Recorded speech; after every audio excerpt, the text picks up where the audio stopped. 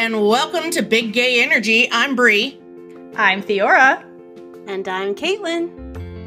Come along with us while we dive into the fun and nuances of queer media. Representation matters, and we're here to talk about it.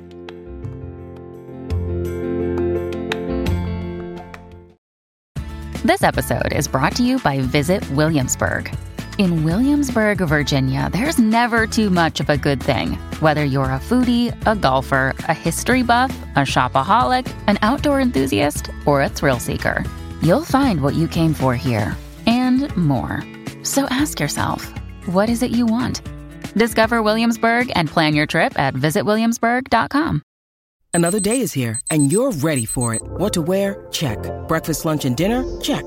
Planning for what's next and how to save for it? That's where Bank of America can help. For your financial to-dos, Bank of America has experts ready to help get you closer to your goals. Get started at one of our local financial centers or 24/7 in our mobile banking app. Find a location near you at bankofamerica.com/talktous. What would you like the power to do? Mobile banking requires downloading the app and is only available for select devices. Message and data rates may apply. Bank of America N.A., member FDIC. Woo! Halo bearers! Everyone! Congratulations. We did it. We made the 10 million tweets happen. Woo! Yay! Everybody! Thank you for all your hard work. We got the very coveted, long anticipated, never shot bed scene script. Yes. Which, if you didn't go to the Twitter space that's happening like right now as we're recording this, it's okay, don't worry. We will reenact it for you. So, we'll get to that in a minute. But before we get to whatever that's going to be, we would like to take a moment to thank our supporters that have been supporting the podcast over this past month. As we do every month, we give everybody a shout out who's been financially supporting us. So big thanks to Kathleen, who's financing us on Anchor. Thank you for your continued support. And a big thank you to all of our patrons or Patreons, however you pronounce them. Supporters. So thank you to Geraldine, Cece, Sandy, Haley, Annie, Frida, Imperia, Lorena, and Sawyer. We love you guys. Thank you so much. It's always fun to talk to you in our Discord channel. You guys are absolutely the best. Thank you. Your support made it possible for us to reenact the Avatris bed scene script. Here it comes. Let's get into it. All right. So, playing the role of Beatrice will be yours truly. Who's our Ava? I will be playing Ava. Woo! A pillow, I just noticed. Damn it, I don't have a pillow. I'll make it work. And our narrator / omnipotent voice will be... This is Beatrice, this is Ava, and this is the narrator who is the ghost of Lesbish. Yes! It's the ghost of Lesbish. All right. Here we go. Let's get into it. Hold on, I have to get I was practicing over here. I was doing blocking. Alright. Actually, no, I'm supposed to be like this. Yeah. You're staring, you're awake. Okay. God damn it, Ava. Sounds about right. I apologize. Ava is not cooperating. You cast Scene the right 17. Oh yeah, for those who are listening, we're reenacting this with Dino Nuggets. So check it out on YouTube if you want the visual. Scene 17. Exterior. Swiss Alps town. Day. Establishing. A modest apartment building in the Swiss town. Scene 18. Interior. Ava's apartment. Daytime. Very student housing vibe in here, and gay. Ava sleeps in a tangle of bed sheets, limbs akimbo, that's a new word, on one side of a double bed. Reveal. On the other side is Beatrice. Staring up into the ceiling, she glances over at the sleeping Ava. She glances over at the sleeping Ava. Sorry, guys. Takes a moment, then... 3, 2, 1. An alarm goes off. Ava bolts awake. Bro, they're coming. Beatrice stops the alarm. What happened? Time for training. Beatrice hops out of bed to get coffee and going into the adjacent kitchen. Ava groans, having clearly stayed up too late. She yawns hugely. She takes in their crappy apartment. Question. Beatrice continues to prepare breakfast. Yes. Isn't the Vatican, worth $1 million? I have no idea why. It just feels like the church could have rented us a nicer place to live.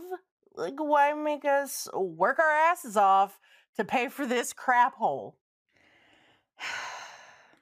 Please don't say so crap hole. Women our age without jobs draw attention. Unwanted attention would interfere with your training. Bunch of cheapskates, more like. Ava shrugs. She bounces to her feet, motivated. Okay. I can feel it. Today's the day. We'll see about that. Josh realized that the ghost of Lesbish. Oh, Finn. The ghost of Lesbish did not. My bad, Make guys. an appearance. I have breadcrumbs everywhere. Fantastic. So we're off to a great start. We hope you enjoyed the reenactment / audio production of the Avatrice bed scene script as done by Big BGE and Dino Nuggets. I forgot there was an accent. Me too. Totally that would have forgot. swayed my thing because I know Brie with her accents. It's all good. It's all done. You did it. It's funnier. And with that, I smell like chicken. We're going to jump into the episode. So today, the real reason we're here is to talk about episode 205, which I forgot the name of. Mark 1045. That was so dramatic. No, it was because in the reaction videos, Brie says that. Well, you say that, and then Brie goes, no. And then it's like 11:21 or something. Mm-hmm. And then it confuses the shit out of you. So I was just remembering. Go watch our reaction videos. Oh, yes, if you haven't seen them. We did all of season 2, and they are on YouTube. All of them right now. All right, listen, let's just full do length this. on Patreon. That too. Yeah, go become a patron if you'd like to support us in our Dino Nugget reenactments. Yes. My favorite. All right, now I'm gonna not get this thing off topic, and I'll leave it to you two. Bye. Bye, Caitlin. All right, you're leaving us alone just in time to get into some grooming. Yeah, this is why I'm like, we just need to get this scene over with. Yeah. Okay, well, listen, this scene is intertwined with another scene that's way better. So the way this episode opens is there's essentially 2 versions of the Ariella Adriel story being told simultaneously, and we're cutting between Adriel trying to groom Lilith and Yasmin explaining this in the erotic pastry van to the OCS members, essentially. So Adriel basically is telling the story of him and Ariella teaming up as where he's painting himself as the hero. He's she was so broken and beautiful and I saved her, and together we were gonna form a new religion and erase the lies of this world. So he's using all this propaganda type language and framing himself as the good guy to Lilith, who is listening to this. And it's just really gross, especially the part where he's like, I loved her, and it's like, oh, here we go. So he's done this before, basically, and he claims that the fact that he loved Ariella is what made him blind to her inevitable betrayal, not the fact that he was power grabbing. She saw that and was trying to stop it, but whatever. Ugh. So in the van, Yasmin's telling the other version of the story where she's like, well, Ariella saw he was being a fuckface and that he was trying to build this temple and it was an inverted temple underground, which is important to the whole plot going forward. No one knows why he did that at the time, but he was trying to bring his version of the truth to the world. And Ariella was like, yeah, no, I'm going to pray about this. And while she's praying, God sends her a mysterious hottie that gives her the crown of thorns. And the part I find hilarious about this is when she's staring at who we all know now is Rhea, and Rhea disappears. Ariel looks surprisingly like, wait, where'd she go? Which, relatable. Like, where did she go? Where'd she go? Where? I didn't even get her name. That bitch just disappeared. She just disappeared. Woman of my dreams. She gone now. And I find this also interesting. Not only was that funny in my brain, but I also found this interesting that, like, from the get-go, like, Rhea was really influencing the first ever warrior nun, which I found interesting. And instead of, like, I always wonder, like, in that moment, why didn't she just try to take the halo? Because, like, her whole thing is she's trying to get the halo back. Why didn't she just take it? Instead, she's like, here's something else from the other realm. Like, she clearly could transport stuff with her. I never quite understood that unless she's, like, having fun with this game. I don't know. It was weird. It's a good question, but I think it all would have been explained. I know. A lot of my questions for this episode are like ponderings or just like in future seasons. I feel like we would have gotten into this, which we were denied. Simon. I know. Simon, what was going to happen? I'd love to know. Because like she just seems to be using a lot of these like OCS members, warrior nuns, versus like she never tries to actually take the halo from them. She just tries to use exactly. them. So it's very interesting. Intriguing. And it's intriguing. And the fact that like in this encounter too, like Ariel never finds out who she is. So she's been interfering this whole time and the OCS had no idea that Rhea has been playing them too, really. So it's like another one of those like all powerful beings using them as pawns and they have no idea they're pawns. And I wish we had more seasons to really like explore. We needed that. I like the way they shot this and had the juxtaposition of the different stories that took you back and forth just because it was just such a neat little thing to get you both sides of this story in an interesting way. And I really, as much as I don't like seeing, I know that the groomer, I loved that whole playing with that. But. Yeah, I think it's another. It's like two sides of the same story kind of deal, but also it's back to like what they talked about in season 1. I think we talked about this when we did our season 1 discussion about Warrior Nun, where a lot of like what Adriel tells versus like what is known by other people, it's a way to comment on kind of like how the truth gets distorted over time. Exactly. And like his truth is that I was the good guy doing all this stuff, but like the truth that Yasmin's order that's been passing the story down for generations is like, no. Ariella saw he was dangerous and that's why she interfered. It wasn't, so it goes to show you perspective matters and like who's the good guy of the story, basically. Yeah, absolutely. It shows you all of the shades of gray instead of just you're just binary good, evil, black, white, that kind of like thinking when it comes to morality or events or whatever. And y'all know that that's something we love when people explore. Love. And I do love the way they play with that, like legend versus reality versus truth. Religion versus science versus what actually is religion. Yeah.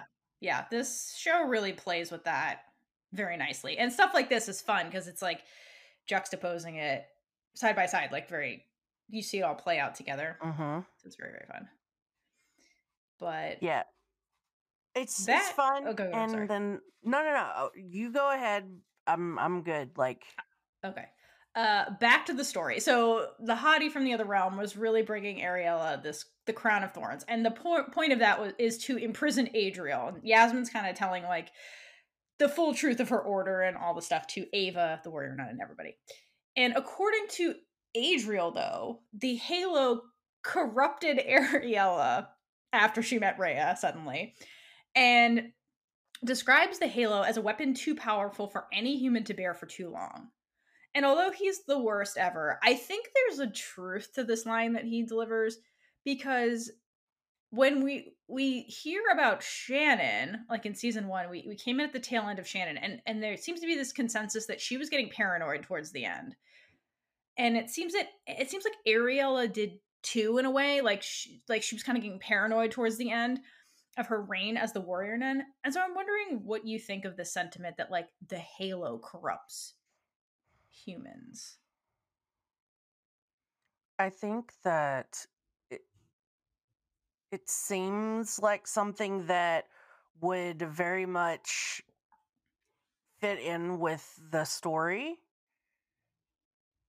and that it would be a good plot point for Ava to, because we know she comes back from Rhea's realm, and right, to be like, if she still has the halo, which, I mean, the only way she wouldn't is if Rhea healed her, et cetera, et cetera. So, can you bring somebody back from the dead that's been brought back from? Never mind. We'll get into that at some other point. She has to have the halo because the sword glows, and the halo makes it. It's the only thing that makes it glow. She has to still have it. I do not know why I even said that. Anyway, so Ava's back.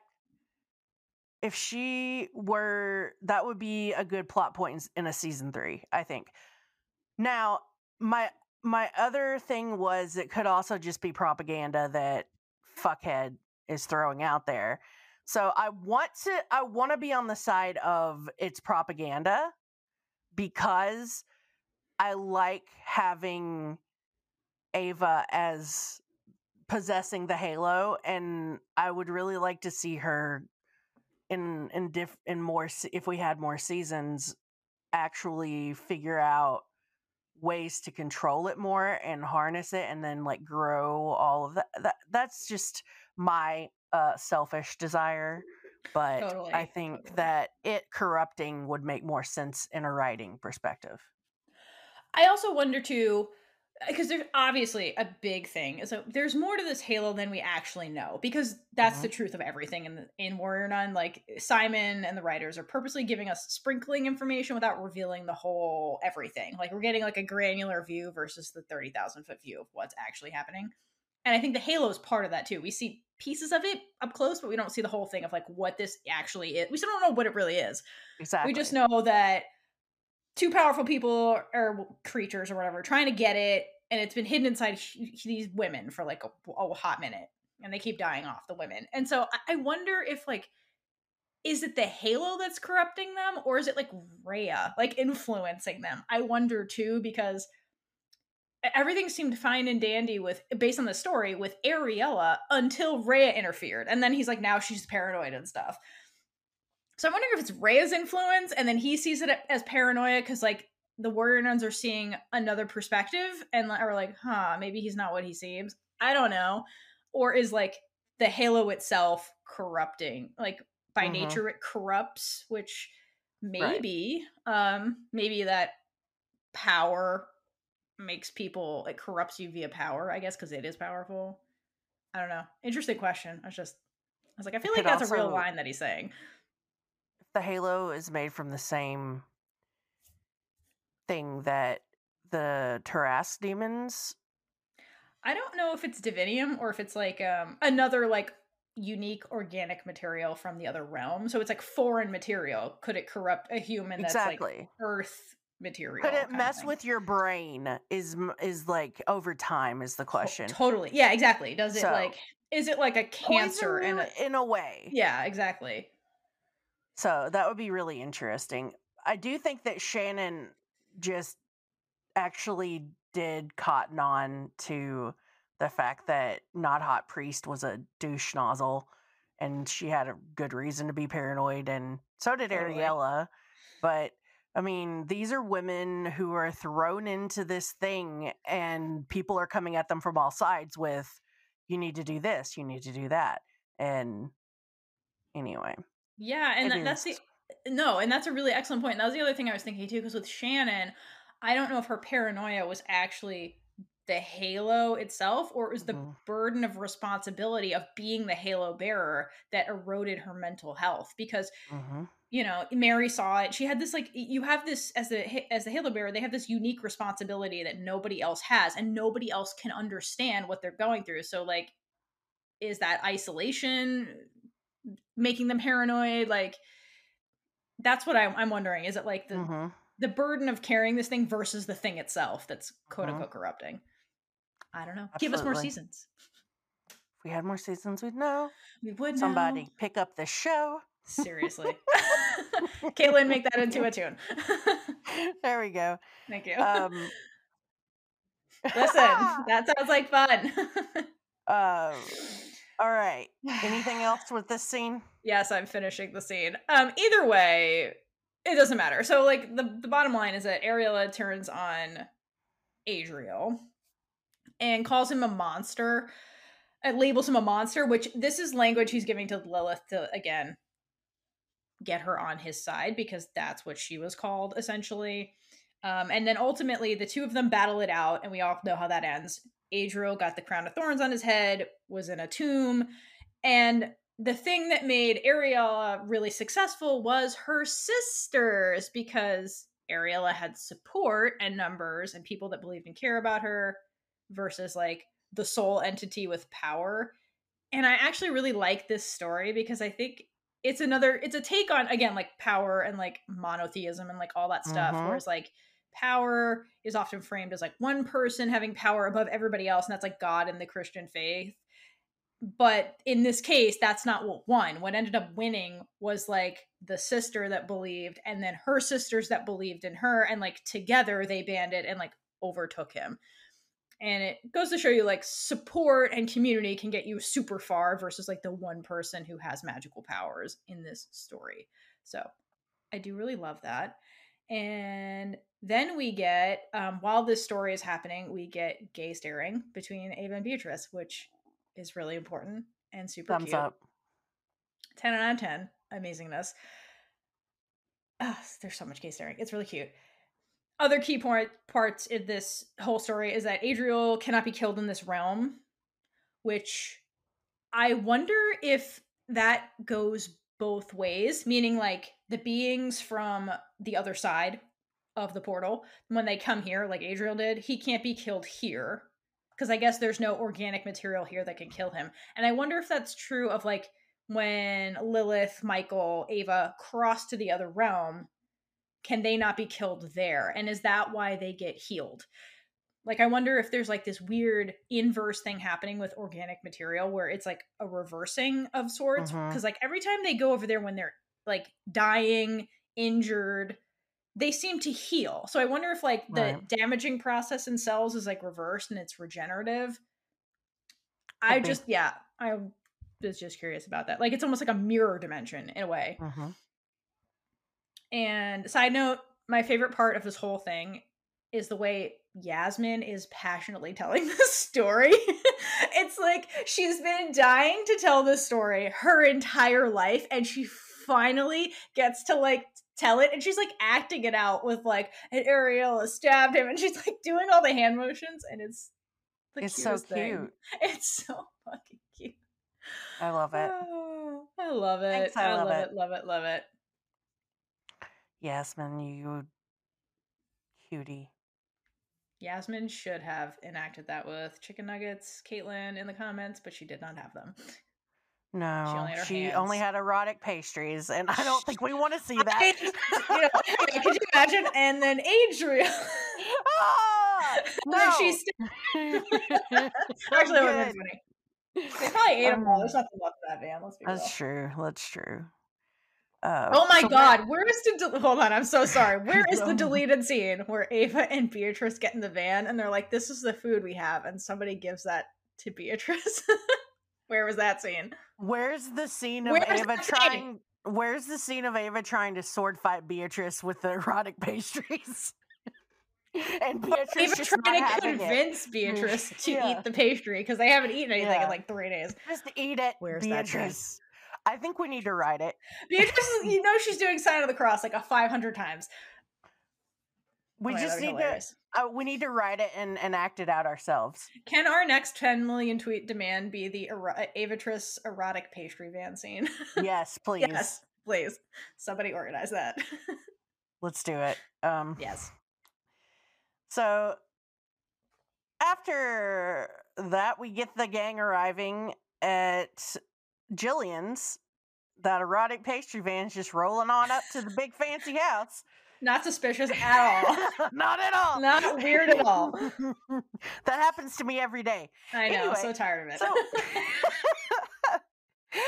they drive up, get out of the van, and they approach the gates and like buzz in, and they're like, "Hey, what's up, Jillian? We could use your help." And Jillian's like, "Hell no." I can't help you. Like, no. And then they talk, Lilith's gone. Lilith's not here. Everybody.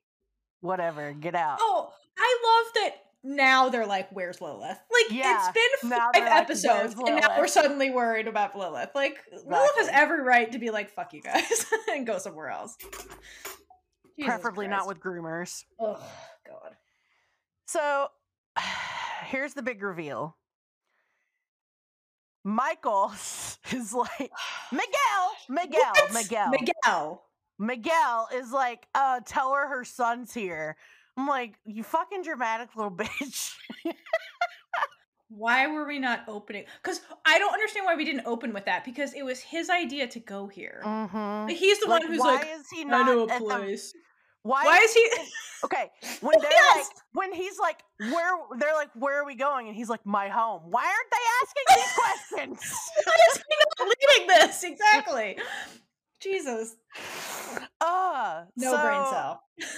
As soon as he says that, the freaking doors open. Magic. Like Jillian's the security system's turned off. Out. Everything. She's like out. Jillian's like Flash Gordon. Pew! I know. Damn it. Faster than Lilith can evaporate into places. Apparently, she's there. She rushes out and she goes up to Miguel because, he's Michael and none of us are surprised. Oh my God. It's almost like the names meant the same thing or something. Exactly. She's like, first she can't really believe it and she's just like staring at him and being like, is this real? Is it not real? Who's this adult? And then he's like, hello, mother. Mother. Why are all their lines so creepy? And then they embrace and it's like, okay, cool. She's got her son back. You know what is cool though? When that happens, we get the lovely Jillian Michael score that Tangeline composed. And it's very heartfelt and like fragile sounding to me. I love all of her heartbreak score for this season. Yes, go. We love you, Tangeline. We love you. If you have not heard our interview with Tangeline, go check her out. She was the composer for the music. She's amazing. Mm-hmm. And so yeah, Caitlin doesn't want us to forget Callie the cat. And Callie the cat, who was instrumental in that score. Yes. Okay. I punned. I didn't mean to. You absolute dork. I love it. Thank you. So let's follow all these dorks inside Jillian's house. The beautiful music fades and we follow them inside. And Mother Superior cuts the weird silence in this living room, I guess, that they're in. And she's like, so where the F is Lilith? Because we thought she was with you and she's not with you. And we're suddenly interested in where she is. And Jillian's like, listen, I don't know. All I know is she's changing physically and mentally, and she's like degrading. So she left me to go find help elsewhere. And then Camilla immediately gets upset by this. She's like, how dare you let her leave? And Jillian's like, the bitch can disappear at will. What did you want me to do? What was I supposed to do? you've met Lilith. Obviously, you can't tell her what to do. Like, come now. Use your brain, girl. And it ends with, like, Mother Superior getting a phone call at the tail end of this. And she's like, listen, I got to take this phone call. But, like, Camilla, behave, girl. What the hell? Rein in the big bitch. What's going on here? Camilla continuing her sassifying sassiness this so episode. much. She's just, like, on edge and ready to just fight people. She's just got a chip on her shoulder, you know? Surprised she didn't point a gun at Jillian. Right? Her machine gun. Or she, like, tranquilizes her out of nowhere. I know. Right? I know. One thing I will point out during this whole scene, we do get a shot of Bea and Avatrice with their arms crossed at the same time, and it's like peak girlfriend energy. They are on the same page, and they are not pleased, and they are suspicious of all of this, and I'm here for it. Yes. More of them. More of them. So that call that Mother Superior got, guess who it was? It was Lay Pope. It was Pope on a rope. He's back. The Pope be calling because he's researching Adriel. Is he the Pope or is he a mob boss? Because he looks like a mob boss in this scene. He's the mob. The Pope is the mob boss. Like, I know. I think IRL as well. For real. So he's been researching Adriel, and he's gonna do this whole secret enclave. He's inviting all the people he still trusts, and Mother Superior's gonna be there because she is one of those people that he still trusts. Yes. They still have that kind of relationship. And I hate that I have to somewhat like the Pope this season. Yeah. Regretfully so. Regretfully, he's not the worst this season, and that's kind of sad because, the man. Sheesh. Oof. He's just as bad as a power grabber as every other powerful person in this frickin'.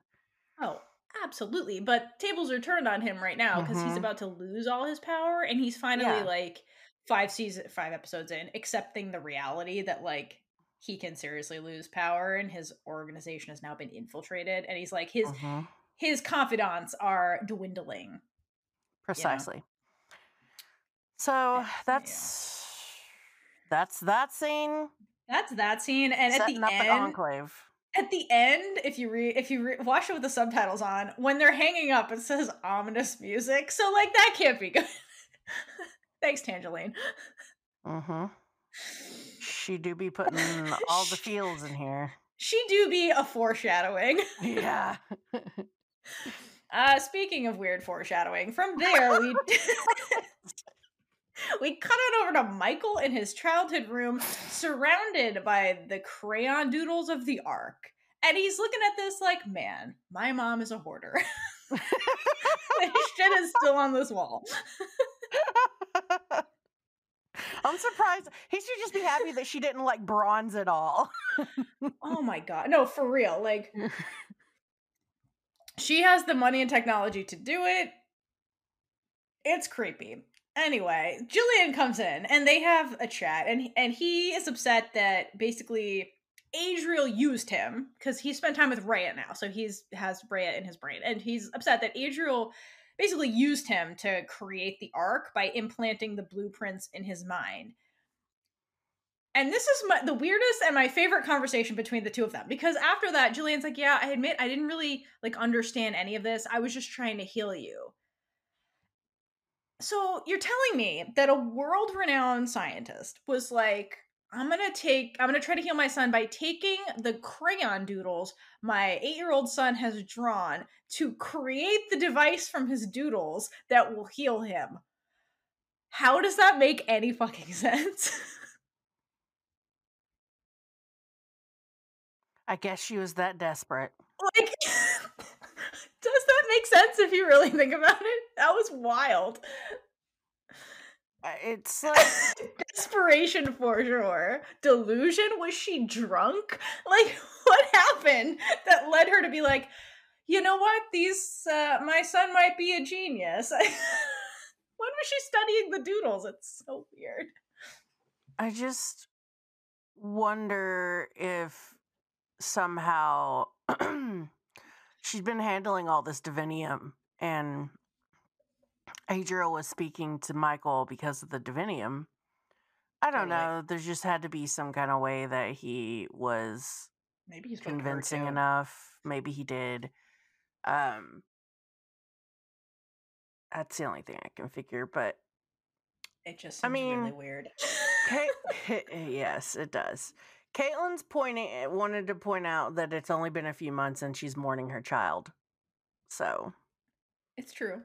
But it's like every child he's an adult. So like every adult, my parents do this too. They're like, we still have your doodles from when you were like 3. And it's like, please throw that out. Like, why do you still have that? Like, it just gave me that energy from his point of view. Yeah. I don't know. I just don't like them together. They're just weird to me. I know. They're weird. But you know what? They needed to clear the air. So they do that. And Michael in this scene confirms Caitlin's gay math that he was gone for 14 to 15 years on the other side. That was how much time elapsed for him. And the whole time during this conversation, Jillian's just like looking at him in awe. Like, she still can't believe he's right there, and she feels like he's going to disappear at any second. And then she like projects her insecurity onto him during this conversation, when she's like, wow, you must have been so alone. Because like, that's how she felt when he was gone. And this is when we get the who's manipulating Michael now talk, where he admits he wasn't alone. And he was working with Rhea, essentially, because she seems to have this habit of just like using Earthlings as a mean to her, whatever her end goal actually is, which I would really, really love to know what on earth that was and who else Michael was interacting with on the other side too. Because, like, damn, I just want to know what's going on over there. I'm sad. We didn't get to see any of that. So, yeah. Well, what happens next? What we do get to see is Camilla in the hallway being haunted by Adriel in her head. Yes. So, I'm really getting tired of Adriel popping up in her head because I know. Isn't he in enough scenes that I know. This is not consensual. Yes, for anyone involved. No. Except for Adriel.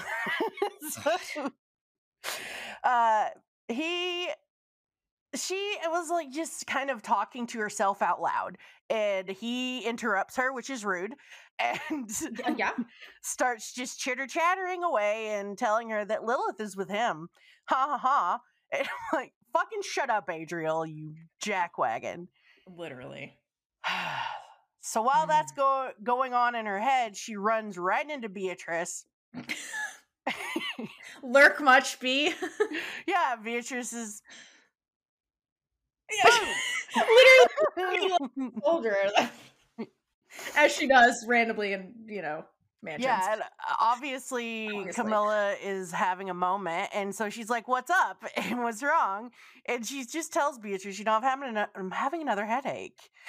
And Beatrice, being the little investigator science girl that she is like, "So where does it hurt? No, when did this first start happening? When did the headaches start?"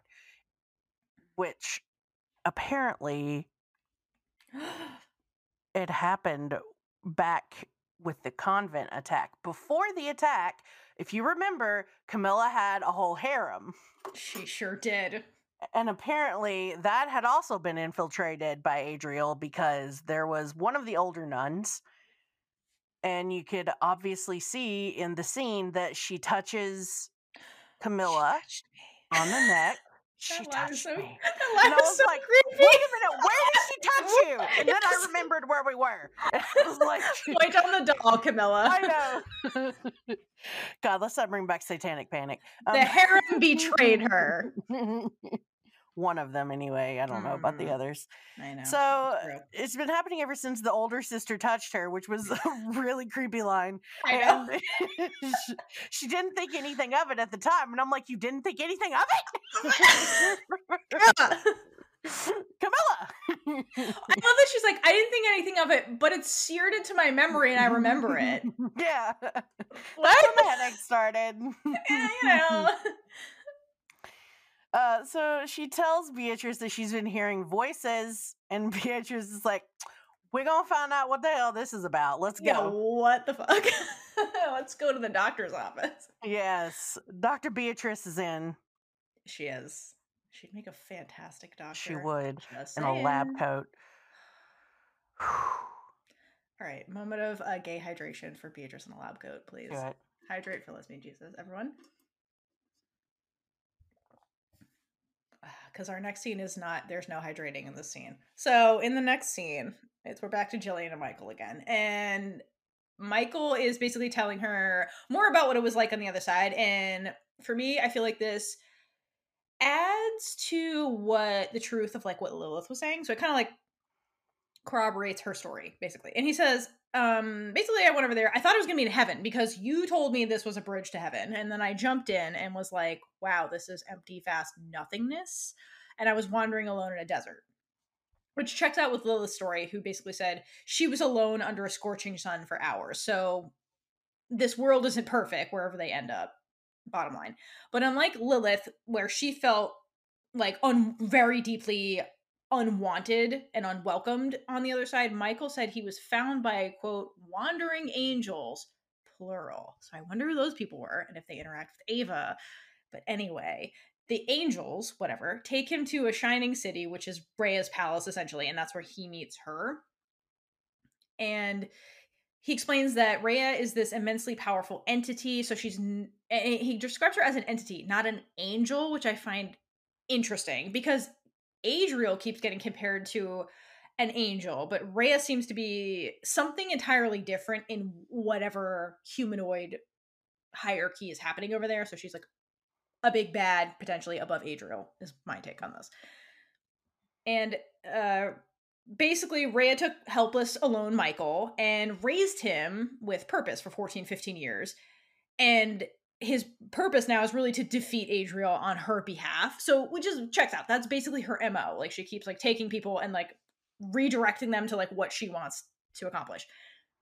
And her mom, Jillian's listening to this and she's like, okay, but how, like, she raised you to stop Adriel, how? And Michael's like, no, I can't tell you yet because it's a secret for drama reasons. Because the truth would destroy his mother right then and there on the spot. And I feel so bad for her. Jillian, the whole conversation just looks so like just distraught and like, yeah, it's horrible.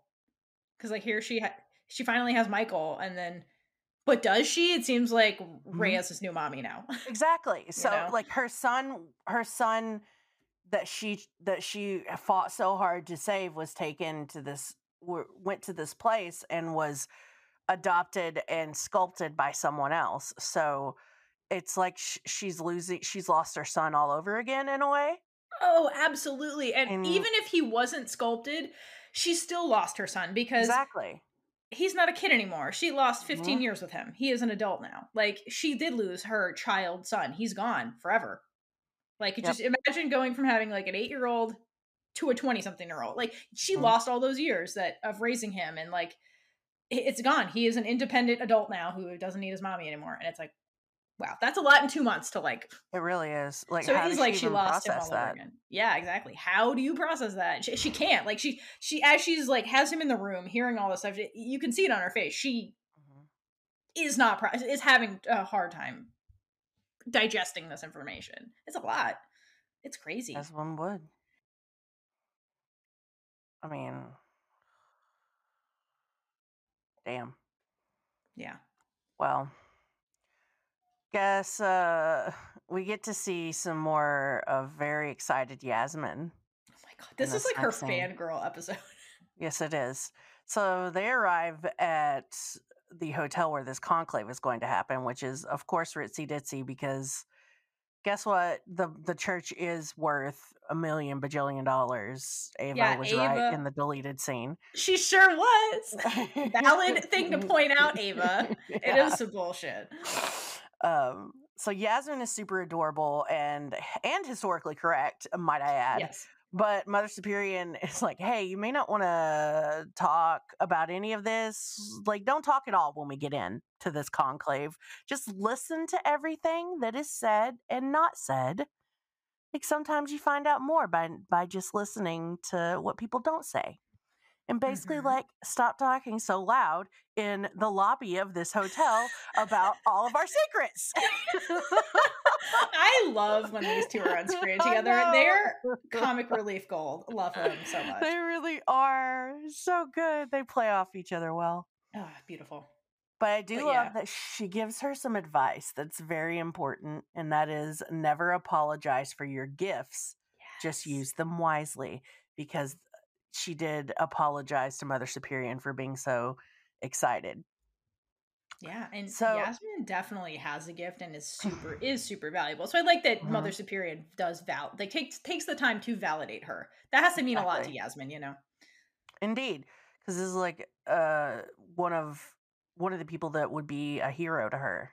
Totally. Yeah. So. I mean, she's the Mother Superior, and like Yasmin like was like, "Oh, you're the Mother," like, you know. She's an idol in Yasmin's mind. Precisely. So they get up to the room where the conclave is going to take place, and it's just a room full of dudes that Yasmin is starstruck by. I'm like, can we get out of this sausage fest? Oh, yes. Can we get out of this misogynistic room, please? Yes. Then the men start talking. It's worse. Unfortunately. Yes. So the Pope, in his dramatic mob boss fashion, opens the conclave with Matthew chapter 7, verse 15.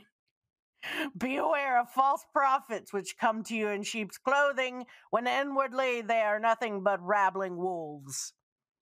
And obviously, Adriel's the wolf, so. Obviously. Here we go. He's gonna try to be like, hey, everybody, I was wrong. We actually do need to, like, do something about this Adriel dude. Oopsie doopsie. Whoops. I'm 5 episodes too late. Yep. I am, like, my actual people on the ground have been telling me for how long now that this dude is for serious a threat. Oh, I'm a man and I thought I was always right, as Caitlin points out. Guess what? You're not. You were stupid. I really dropped the holy grail on this. No. Silliness. But, okay. I mean, at least he got to the point where he's like, all right, let's weed out those dissenters now. And smartly, he does have, like, Mother Superior in there. Because, like, really the OCS is all he can trust at this point. Because they've kind of been, they're a secret order within this order. So, like, they've kind of been kept out of all of this, like, nonsense. So they kind of are the objective third party. So having them there was really a smart move, you know? Yeah, absolutely. Yeah. Unfortunately, we leave that scene and go to a Lilith and Adriel scene. So we promise there's good moments in this episode that aren't these guys. But basically, Adriel is explaining to her what it was like to be underground for 1,000 years. And he's like, listen, I'm immortal. So, like, time works differently for me than it does for you. For you, 1,000 years is beyond your comprehension. For me, it was like a blink in the eye. And I'm super, super patient. So, like, there's that. So Lilith asks, like, okay, that's cool, but, like, back to me, because I'm here to find answers, really. So what on earth is happening to me? Who the fuck am I? You've been just monologuing about you. Can we get back to me? And he's like, listen, I can't really explain, because none of the men can explain anything, and none of them. So he's like, I'll show you, though. So we'll do some show and tell, if you trust me. Which, Lilith, why? Why do you agree to this? And then, in an effort of trust, he burns holes into her eye sockets, as one does when you're trying to show somebody something. Exactly. So that wasn't creepy as fuck. I mean, that's what I do and I can't see. Just, yeah, obviously. Find a groomer to burn my eyeball sockets. Damn. So I can learn the truth. Good grief. And that's Heavens to Betsy. Ugh. So I'm gonna get a little, because we're going to Dr. Beatrice. No, we have to go to Jillian and Michael first. Oh, fuck. I'm sorry. I try to skip them. I know. Well, Dr. Beatrice is coming. Take that as you will. Every time we say Jillian and Michael's, all I can think of is Jillian Michaels. I know. So you guys remember who she is. So, Jillian and Michael are with the Ark. Jillian is like showing Michael the footage that Lilith got when she was on the other side. And that image, if you recall, of a person's face in all of the static from the footage, she's Count like, Chocula. is Count Chocula? She's like, is this Rhea? And Michael stares at the image and gets all trancy and out of breath and then collapses a little, but she catches him and he's like, I was wrong to doubt. I thought I could change things, but Rhea's way is the only way.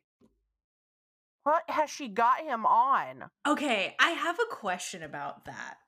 So, obviously, this isn't an Avatrice scene, so I didn't really super pay attention to it the first few times I watched this.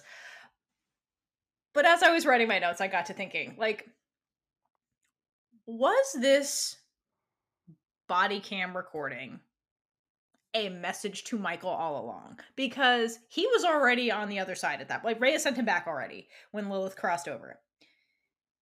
Rhea knows everything, so she knows who sent Lilith over with the tech on her. Obviously, that was Jillian, Michael's mother.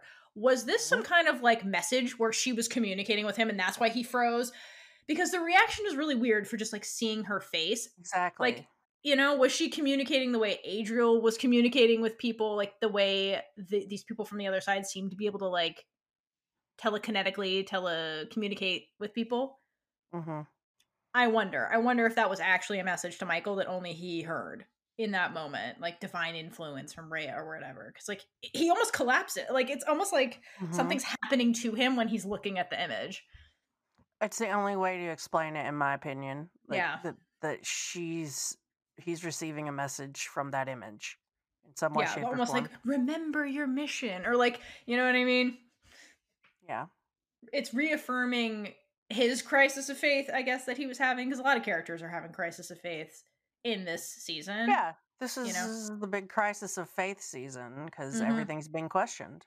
Yeah, and so Rhea's like, no. You're the last one I have, like, it's doing my bidding. You cannot defect. You may want to have fun and have, like, a life and everything, but not it. Don't. You're my bitch. You're there for a reason. And now can we go to Dr. Beatrice? Beatrice. Now we can go to Dr. Beatrice. So Dr. B is performing a sonogram on the very obvious cross-shaped scar on Camilla's neck, which, like, did she not feel that? You know, it's like scars are raised. Does she not, like, what the? Why questions? Is there Questions. Come on. What the heck?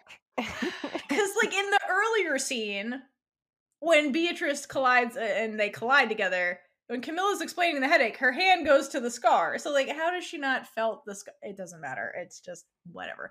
Anyway, Dr. B's doing her thing, and Camilla's fidgeting because she's having a, you know, she's like, the harem betrayed me. I was touched. What is going on? So she's fidgeting because she's having an internal crisis. And B's like, listen, you need to calm down because I'm doing medicine.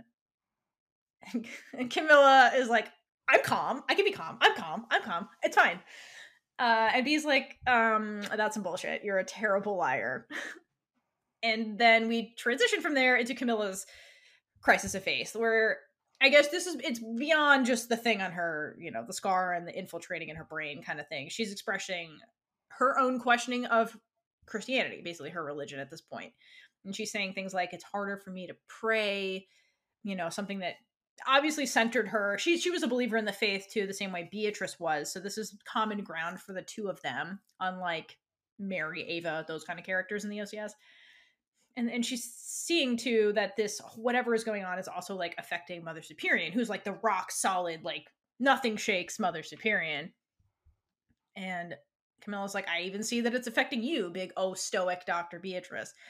And Beatrice is like, yeah, you know, I've had some of these thoughts too, and because she is having an internal crisis of faith, which we've been talking about her feelings for Ava and how that's clouding her judgment and all that stuff. But at this point, Beatrice is not ready to admit that to anyone, potentially even herself, really. And she's like, it's fine. It's everything's fine. And then we bookend that with Camilla being like, yeah, that's some bullshit too, because you're not much of a liar either, which I love. And just shout out to Sheila Wilson, who we also interviewed for this perfect scene with all of its wonderful layers in the dialogue and the double meanings and that little bookend argument that's super, super fun. So everybody at home, hydrate for Sheila and the queer Gizai.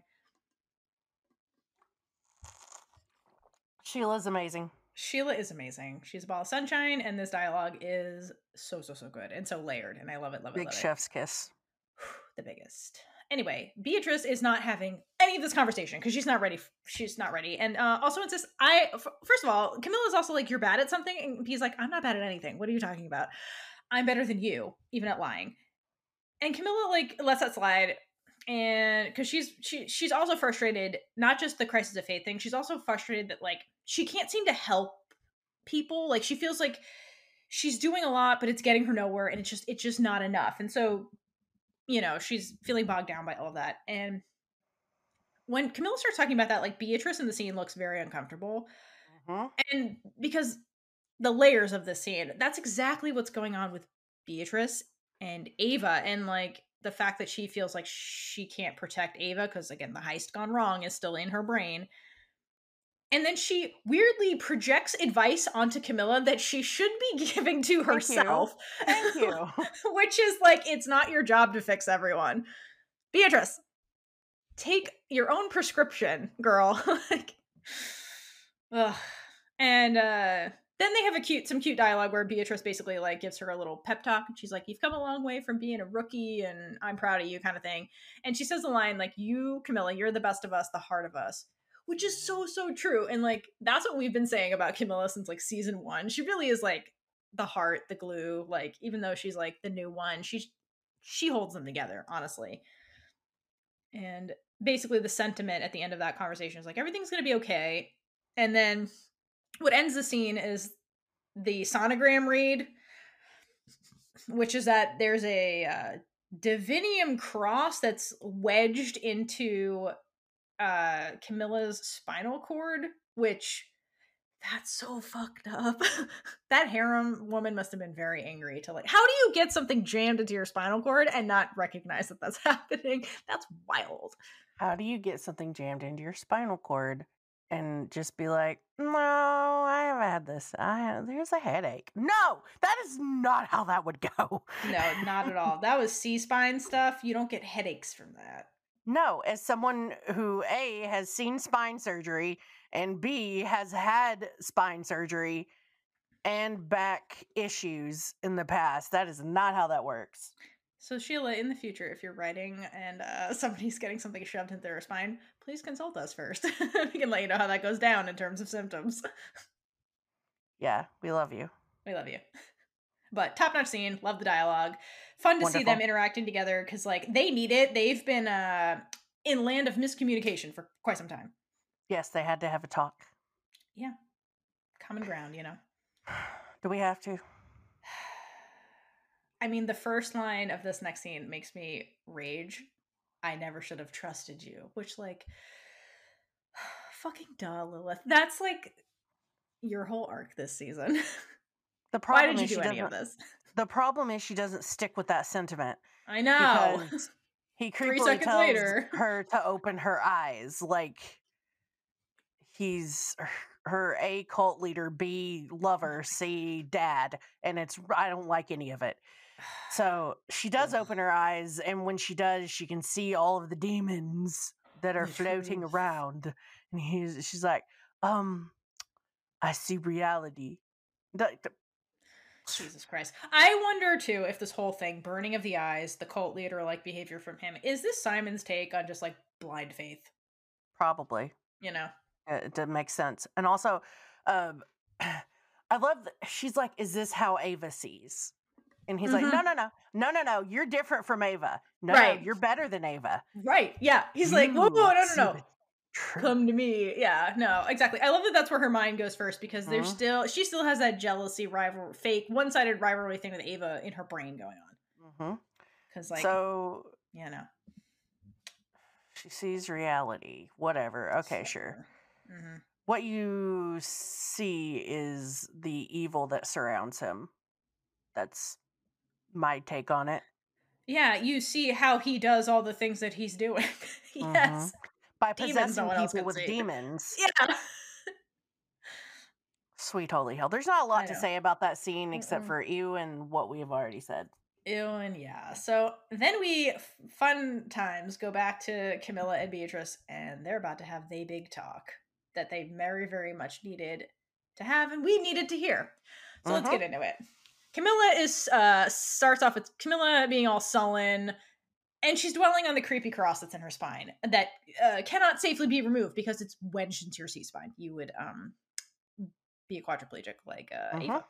So we can't do that. So she's all upset about it, as she should be. And Dr. B is like, listen, I think we should go get the actual doctor, Jillian, to come look at this. Because she can like interfere with it or block it or disable it. Who knows? Let's go talk to her. And Camilla is like half listening, and she's doing this thing that she keeps doing where she's like chews on her thumbnail when she's like nervous, distracted, inward versus outward, lost in thought kind of thing. And in this moment where Camilla's distracted, B takes the opportunity to apologize and, basically say to Camilla, I'm sorry for blaming you for the failed museum heist, as I did, and blowing up on you. And, if you need anything else from me, like, just know that I'm here to help you no matter what you need. And then Camilla takes that line and flips it around on Beatrice and becomes the ship captain that we all know and love her for. It is basically like, same goes to you, B, because something is going on with you. I can see it. Like, I'm here for you. And of course, Beatrice, at being caught in her feels, is like, what? No, I'm fine. Everything's fine. I'm fine. There's nothing weird going on here. But ship captain Camilla is like, listen, girl, I see the iceberg. This is about you and Ava. There's obviously something going on there. Like, that's why you yelled at me in the frickin' museum. And Beatrice is full on gay panicking, where she's like, well, no, it's my job to like protect the warrior nun and care about the warrior nun. Obviously, that's all of our jobs. That's what the OCS is here for. But as she's gay panicking, you can see like the rainbows in her eyes and hear in her voice how like affected she is by this as she's like rattling off these excuses. And Camilla is like, don't be ashamed, lesbish. It's fine. Like, it's fine. It's all good. And then she delivers probably one of the best lines of the season, where she says, it's easy to fall in love with the warrior nun. It's loving the warrior nun that's the hard part. They're never yours. They never last. And I would love to point out, and Sheila confirmed, this was a line that was supposed to be delivered by Shotgun Mary as a commentary on Mary and Shannon, who were definitely a thing. Thank you, Sheila, for confirming. Thank you. Thank you. And after this, I think, and this is the thing that really Beatrice really needed to hear, and you can see it in her face. Like, after this line is delivered to her, her eyes flutter like 100 times because she's processing what Ship Captain Camilla is saying, and it's the quiet part out loud, the thing that she's been keeping to herself, and Camilla just sees right through her, and she's like, that's the thing you're really afraid of, is that this museum heist, her getting taken, the possibility of her fighting Adriel and never coming back from it, which was like something Yasmin was reinforcing at the very beginning of this episode. She's like, basically like, nobody fights Adriel and lives, and Ava's like, whatever, I'm Ava. We're gonna make history. But Beatrice is like, no, that could be a reality that we'd have to face. I may have to let you go and go to your demise, and there's really nothing I can do about it. I'm gonna have to watch it happen. And Beatrice can't handle that. She cannot handle that reality. She's really, really struggling with that piece, and why that piece potentially is affecting her so much because of your gay feels that Camilla is trying to help you and call you out on at the exact same time. Exactly. And you can just see the puzzle pieces are starting to slowly slide into place at the end of this scene and just connect at the beginning of the next scene.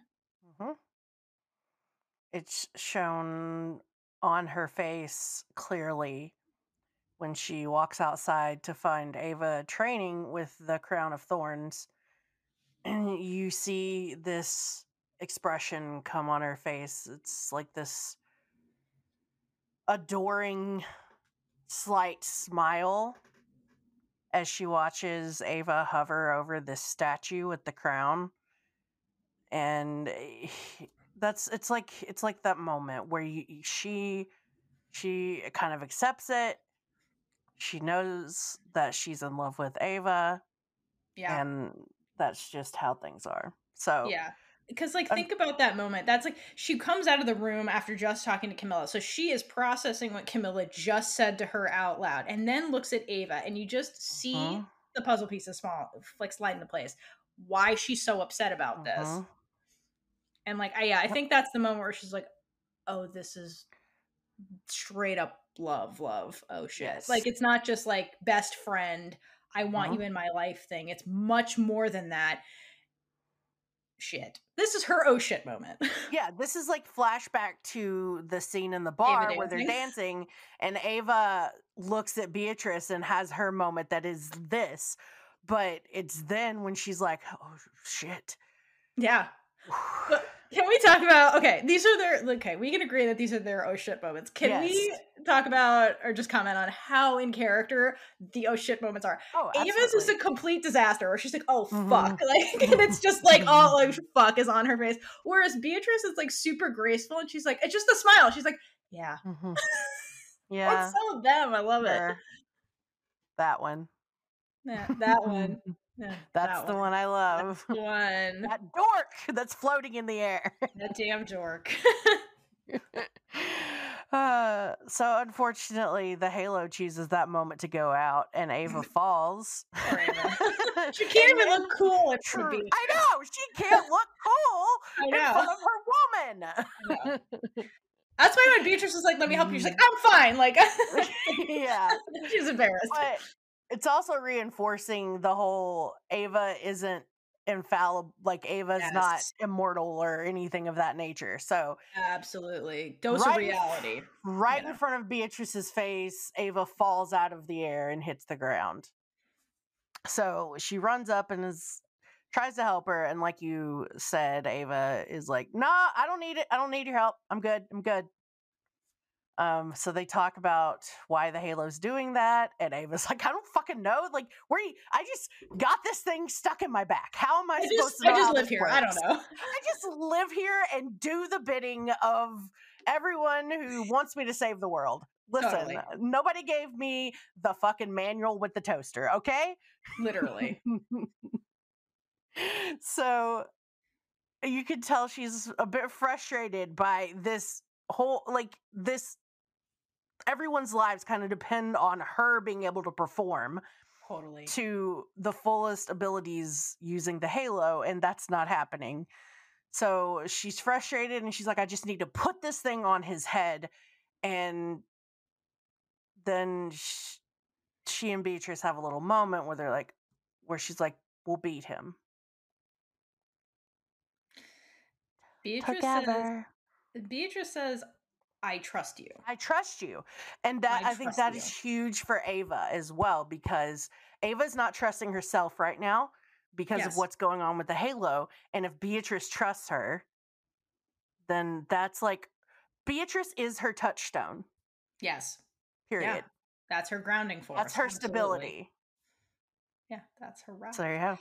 Yeah, so that means it means a lot to Ava, and then it means a lot to Beatrice too, because at this point, she definitely has doubts about herself and her abilities, but it's showing that she doesn't doubt Ava and her abilities. Like, that means a lot to somebody who's like the type A that needs to be in control all the time, to be like, I trust you. I don't trust me. I don't trust anything else right now, but I trust you. Like, that means a lot for Beatrice to say, and it means a lot for Ava to hear, like you said. So those two scenes together are fucking amazing. A lot of great scenes. Anything else about Avatrice before we unfortunately leave them? No, let's go. All right, so we're gonna very quickly jump over to the not hot priest limping around in Adriel's creepy church, which it's pretty fucked up that Adriel is like this big he can do all these miracles or whatever, and he can't heal his own lackey's knee. That's fucked up, but whatever. He doesn't care to. Yeah. Also, the priest deserves it. Fuck that guy. He deserves worse, honestly. And he encounters creepy Christian in that weird church. And he's like, hey, you seem a little unsettled, but like, have some faith, friend. In 2 more days, we're going to deliver the world to Adriel. So that's the big master plan that these creepy assholes are doing. And ew. Yeah, basically, big ew. Big ew. Don't like it. Creepy Christian always just makes me feel worse. He's even creepier to me than Adriel is when he's grooming Lilith. He really is. Because he's just got that, like... He just has that, like, full believer... just creepiness about it. I don't know another way to describe it. It's I don't know how to... unsettling. He, like, the hot priest was unsettled by your presence. Yes, you're really creepy, dude. Yeah. If you're unsettling the not hot priest, we know that you be Creepmaster 3000. Absolutely. Let's go back to Mother Superior and Yasmin. Yes, let's do that. In a room full of misogynists. Dickheads. Yes. God. So the Pope is telling everybody that Adriel's a charlatan, and we've got the Archbishop of Canterbury, who was not 10 seconds ago getting Yasmin all starstruck, is like being like, how is it possible that an ordinary man could create all these plagues, etc., etc.? And he's like, if he's an angel, he can invoke the wrath of God if we try to denounce him. Dude, the Pope is like, no, wait a minute. He is using architect technology to manufacture these plagues. Mr. supposed to be my right hand, like Archbishop bro. But that with science, he's like, I think not, sir. He's using science. And so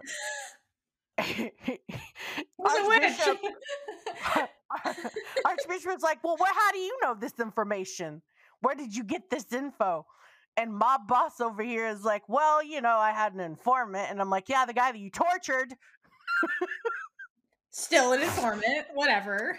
The informant, one of Adriel's lackeys, gave me the information. And Jesus Christ, this mob boss of a pope. I know. I wonder if this happens in the real Vatican. Right? So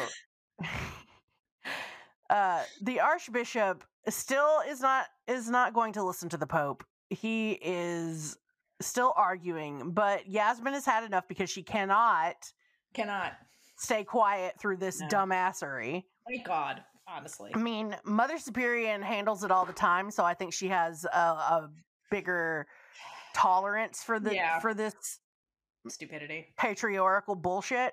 Ugh, but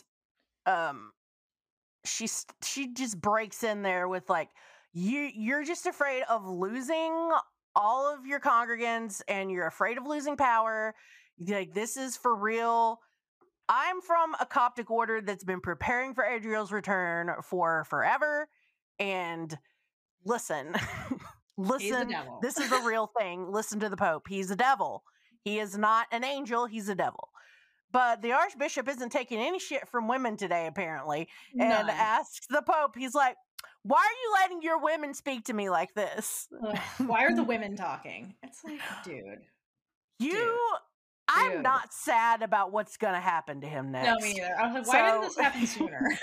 Yeah, he didn't even need to talk, honestly. No. But thankfully, Superior interrupts him to come and back up Yasmin. And it's like, this is not about protecting the church or ourselves. Adriel is a global threat. So he's threatening everyone in the world, everyone that we're supposed to be protecting. Yes. Under the guise of Christianity and God. So all of God's people are in danger, you idiots. Is basically what she's saying. So then the Pope is like, listen, we have some traitors. They've infiltrated the highest ranks of the church. And unfortunately, Cardinal William Pepe Le Pew. Pepe Le Pew takes over to pontificate on the fact that no one took Adriel seriously. So at first you think that he's going to back the Pope up and be like, hey, we really need to do something about this. But no. As we know, this bitch is one of Adriel's biggest fans. So he's a fanboy. He is a fanboy. He's in love with Adriel. Let's be literally real. Holy fuck, yes. Christian is he's second like almost fanboy. up there with Christian. I think Christian's a little more in love with Adriel than this guy is. Oh yeah, he's the president of the fan club for sure. Mm-hmm. Absolutely, they fight over who gets to handle the money. Totally, but so. No one took Adriel seriously, and then he pulls out a knife and sticks it in the archbishop's neck before saying, "Praise Adriel!" like this with his hands up, and it's God. Every time this man grandstands, it's so annoying. Stupidly annoying, and just stop. Right. So the other followers who are in the conclave also take out their knives, which are stowed under the table. And my question is, why the fuck did no one see that there are knife sheaths connected to the table underneath that people are going to pull out later? Didn't know. I mean, I'm sorry, but if I feel something like under the table, like wouldn't somebody have noticed that when they walked in? The fuck's this? I know, right? I don't think. Okay, there's a part later where like the gang covered in knives walks right through the front door and nobody does anything. So I don't think anybody's paying attention to anything in this hotel, and that's maybe why they picked it. They're like, it's the discretion hotel, you know? Well, I mean, like the people that are sitting at the table that aren't followers of Adriel didn't notice the knives. Maybe they're too stuck in their holy thoughts to like notice reality. Because most of the people in this room were Adriel's followers. That is true. So there were a lot of knives under that table, is my point. Anyway, no one notices the knives. They take them out, start the bloodbath of stupidity. Nobody notices the knives until they're in their throats. Exactly. Oh, jeez. So Mother Superior is a fucking badass, obviously, and starts fighting her way through Adriel's followers. And one of the Pope's bodyguards actually turns on him, but he stops short of killing him because, you know, it's the Pope. And he's the mob boss, so he kind of just starts to run away. But then he runs into Mother Superior and attacks her.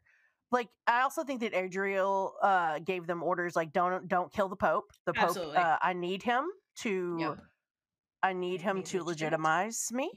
So don't kill him. Let him live. Everybody else die. But she defeats the bodyguard and takes his gun. And this is one of my pet peeves with shows. And I'm going to let it go because it's Mother Superior. However, there are not that many bullets in that gun magazine. She shoots so many people with this gun, some of them multiple times. There aren't that many bullets in that magazine. I'm pretty sure you said this the first time we watched this too, and you're like, God damn it, that magazine! I'm like, are you counting bullets right now? I did count the bullets. Celebrating the misandry. I'm sorry, but it's one of those things that gets me. I get it. So I'm like, guys, at least have her like grab a mag off of somebody else. Who knows? Right, whatever. Like pick up another gun. Yeah, something. So she's shooting and slicing her way because, of course, she has a sword cane. Caitlin's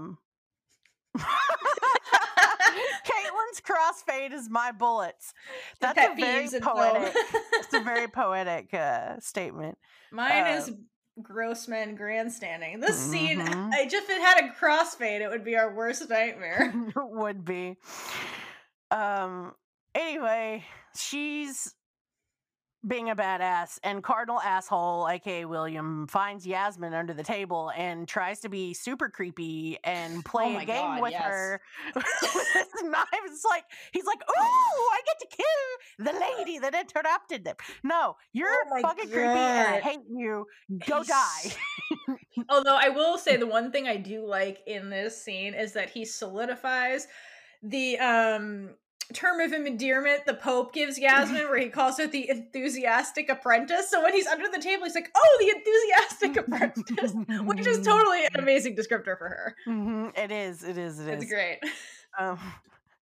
So I just want to point out that before we leave this, there's a shot of dead priests in the form of a cross. Oh, yeah. So symbolism. The Mother Superior and the Pope and Yasmin retreat to a gym, which is down the hall. Sure. Okay. There's something extremely funny to me about the Pope being in a gym, because he's like in there all freaking out, and there's like one of those weird giant blue exercise balls, and it's just like a weird like visual. I love it so much. It just makes me laugh every time. I'm like, what is this scene? He's like all serious face, and like he almost and they're looks in their like one medieval of those robes, and there's like a treadmill. He's got blood all over him. It's just funny.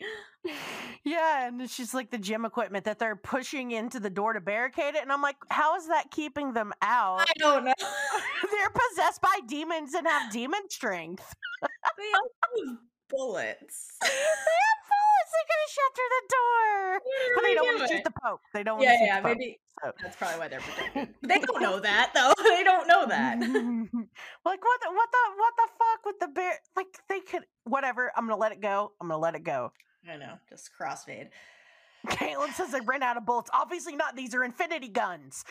Yeah, infinity guns. One thing I wanted to point out during the scene, them escaping, is that when they were escaping in the heat of that moment, Mother Superior yells out to the Pope and says, "Come on, Francesco," and she says it in Spanish. So I'm wondering if he's actually Spanish, because we had this debate, because like it's like, you know, in the heat of the moment you say things in your mother tongue kind of thing, because like that's what comes to mind first versus translating into other languages. So I'm wondering if they're Spanish, and like I think that's I think I wonder if that's a clue, and that's why they were told to do it in Spanish. Should ask Sheila, damn it. Oh well, it's really not that important. Just I didn't catch that the first time. We could still ask her. Yeah. Bring the info. It's exactly right. So there you go. So anyway, that scene transitions into like a continuous thing where Camilla is now fidgeting with the scar on her neck that she knows is there, thanks to Dr. B. And she gets a call in her little earpiece from Mother Superior, who's like, listen, Camilla, the shit has hit the fan at the Conclave. We are trapped now in a gym on the 13th floor. You need to come extract us, like, immediately. So Camilla is like, gone to the rescue. She wants to help people. She's been struggling like that. It's her turn to help people. So she goes and gathers the remaining OCS troops. And we cut back to the other three that are taking a breather in the exercise room. And Mother Superior kind of turns on Francesco, and she's like, "E vero, like, tell me the truth." Because, like, she's like, "You've been cryptic about this architect Adriel bullshit. Like, what is actually going on?" And he confirms that, like, you know, what he said in there is true, and that he knows that on March 23rd, which I assume is in 2 days, that's the thing that Christian and the Knothead priest were referring to. He's like, at the architect headquarters, the Adriel's going to be there with his supporters. So, and he's going to make some big announcement. And he's like, I was really hoping by having this conclave meeting that I can get my loyalists to help me stop this thing from happening. But a coup just went down instead. So obviously it didn't go according to plan. And he's freaking out. I think this is his kind of like crisis of faith. Like, you can kind of see it on his face. Like, he's covered in blood. He's like, what the fuck is happening? Like, I've lost all my supporters. I have nothing. But Mother Superior is basically like, we can still beat him. Like, you know, I'm still here. The OCS is still here. And that's kind of where they leave it. He's just kind of like, who's going to help us? And Mother Superior is like, us, we're here. Like, we're still standing. We're still fighting, kind of thing. But I love that it actually ends with him saying, "Who will stand with us now?" which is the perfect transition into the next scene. Okay. It's real hot. It's real hot. They just walk into this hotel. Music in the background is badass. It's Ava, Triss, and Michael. In slow-mo. In slow-mo. Oh, Jesus Christ, that's hot. What these? Okay, mostly the girls, but anyway. I know, Michael's kind of there, but like it's mostly the girls. They're in armor. They've got weapons, and I love the people at the front desk are just like, oh, who are these people just walking in here and all these like, security? They're just like, oh. This guy, is there a con? There's only one normally dressed person in this trio, and the other two have like are dressed like rock stars with crosses and shit, and a ninja. What? Beatrice literally has a sash with knives. Like, and she just walks right in, and they're like, "Okay, sure, why not? Sure, just enough to get at the hotel, I guess." It's not like they shouldn't have heightened security because the Pope's having a conclave upstairs. I know. I just found this very weird. And I love that, like, Simon's like, no, we're going to superhero entrances, slow it down, play the music, have them just waltz right in. It was awesome. I loved it. But, 10 out of 10 on the hotness scale. Ooh. So, they get upstairs and Beatrice assesses the situation. There is 10 to 12 FBC. They're armed and probably possessed, which Ava confirms because she can see them demons. She sees the truth. Same thing that Lilith sees. Anyway, yes. The space is too confined to take them on, so they can't just be running down there and fighting these people. Beatrice, the strategist. General Beatrice. Damn, she's been doing a lot. She was a doctor this episode, a general. It's a hot time for Beatrice. She plays so many leadership roles. I love it. So while that's happening, we have to go back to the lab where Jillian is trying to keep her shit together. And then she finds a note from Beatrice. So Beatrice is also just like everywhere in this episode. And it says, Dr. Salvius, something is emanating from the cross, and the cross is underlined. It's Beatrice. And she's so British, I can't. I love that she only refers to her as Dr. Salvius, even in writing. And my question is, how on earth did Beatrice figure out something was emanating from the cross? Like, how did she figure that out? Because she Dr. Beatrice? But how did she see it in the sonogram? Because, like, I couldn't see anything really in the sonogram. So I have a headcanon that it was Ava that figured it out. And, like, they were kind of like, I think Ava saw something on the sonogram and was like, oh, that's weird. And then she's like, come on, Bea, let's go. And, like, didn't think anything of it. And Bea's just like, this is probably important. I'm going to leave a note. And, like, wrote it in the lab and just left it there and went to follow Ava. Maybe when Camilla came to get them, she's like, we got to do an extraction mission. And Ava's like, that's weird. And then runs away. And Beatrice is like, this is probably important. I should tell somebody who's an adult. Either that or Ava can see it because of her super halo vision. Yeah, I definitely think the halo is the reason. I think Ava can see it. Yeah. That makes sense. Yeah. She doesn't have the Dr. Salvius's fancy science glasses. But she does have a halo. I'm sure she can see that energy. Yeah. You know? Anyway. But she sees the truth. She sees the truth. Fucking ridiculous. So, anyway, Jillian's reading this tip, and she does some quick maths, and looks at the note, looks at the cross on the spinal cord, and then she leaves the room. And she gets her scientist glasses, like Brie said, and goes and finds Camilla, who's praying, and lo and behold, there's energy emanating from the base of her neck outwardly up into the air as Camilla is deep in prayer. And Jillian finishes the math equation and puts together that the prayers, which is basically praying, is unique electrical brain impulses that are happening when you're deep in focus. Adriel has used those little crosses to harness that energy and is converting it to power the arc. And Camilla gasps, clutches her rosaries, and is like, do you think he's stealing prayers from God? And Jillian looks at her like, I don't want to touch this with a 100-foot pole. No. But she's like, maybe, I don't know, let me get you something to block that. How about we do that instead? Let's not talk about the whole theology. Yeah. It gave me the same energy as when Ava's like, wait, does this mean Jesus was also... And Beatrice is like, shut the fuck up. Nope, shutting that down. Shut up. Stop talking. Ava, leave it alone. Go. Here's some keys. Play with those. Ava just looked pretty and just stand over there and look pretty. Yeah. You don't need to talk. But they don't get super far because they hear these two in real time hear a car honking and go outside to check it out. And there's OCS reinforcements finally, and so we get a bunch of badass women dramatically exiting a van that Camilla hugs individually like the little happy puppy that she is. So yay, we have new friends. Huzzah! Guess what? Ava likes to play games. She sure does. You know what game Ava's gonna play? Tag You're It. Tag You're It.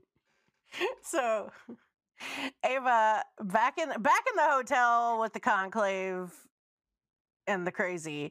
Ava lures all of those possessed members away from the gym door. William is kind of like, yeah, go catch her. Because, you know, Ava typically is like, I hear Adriel's looking for me. I'm like, come and catch me if you can.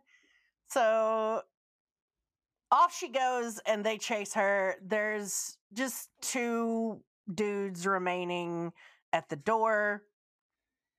And then Beatrice and why did I almost just call Michael Charlie? I don't know. Beatrice I don't know. And Michael take out the two remaining assholes, and then Beatrice says, "Hey, it's B. We're here. Hallway's clear." So, anyway, Mother Superior gets up and is like, "All right, let's go." And the Pope's like, "Nope, ain't going with you because Adriel needs me to legitimize him, so I'm just going to let them take me." And he's like, "I'll just use this to help show the world, or to tell the truth about him to the world." And then he tells Mother Superior to come back for him, and she promises that she will. And I'm like, no, leave his ass. Also, this is a stupid plan. This is the stupidest plan. Obviously, they did not go through a global pandemic where half the population didn't believe it was happening, while the other half did. So, like, if you get up there and be like, well, I'll just tell the truth and they'll believe me, that's not how people work. No, it's really not. No, they're looking for confirmation of their faith. Adriel is showing them the magic tricks they've read about in the book before their eyes. They're not going to believe your words over the guy showing them real life magic tricks. Like, that's not how that works. This was a dumb idea. Thank you. Also, I want to point out one fun thing. When Beatrice and Michael are like kicking ass, basically Michael takes one dude and then Beatrice takes the other one. And like Beatrice like hits the dude in the chest and like stuns him. And then Michael comes in and kicks the dude in the face after Beatrice does her thing. And she looks at him like, what the fuck are you like? I just took care of that. Why did you do that? That was no point to that. And he's just like shrugs at her. And I just love that Beatrice is like constantly just judging him. She's like, what the fuck is Ava even seeing you? Like, I just love that little moment. Why are you even here right now? What are you doing? I just took care of you. I obviously could have done this by myself. Ava and I could have done this by ourselves. Yeah. I just love it. She's like, okay, and then other thing that I have a question about, when they're actually leaving, like all of them, so they get Mother Superior and they get the Pope and they get out of there. Yaz got like knifed in the calf or something, and so she's legit like she limps, like the girl like tails it out of there, limping as fast as she can. Why on earth didn't Mother Superior give her her cane? Good question. It's like, I guess because she wanted faster, you know. I guess because she wanted the weapon.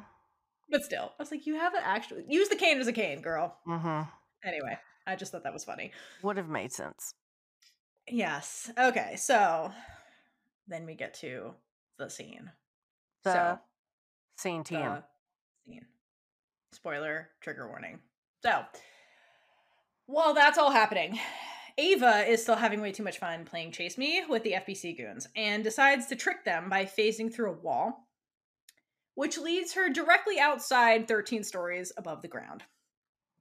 And the rest of the gang makes it outside to spot her flailing in the air because Ava can float but can't fly at this point, I guess, which I don't understand.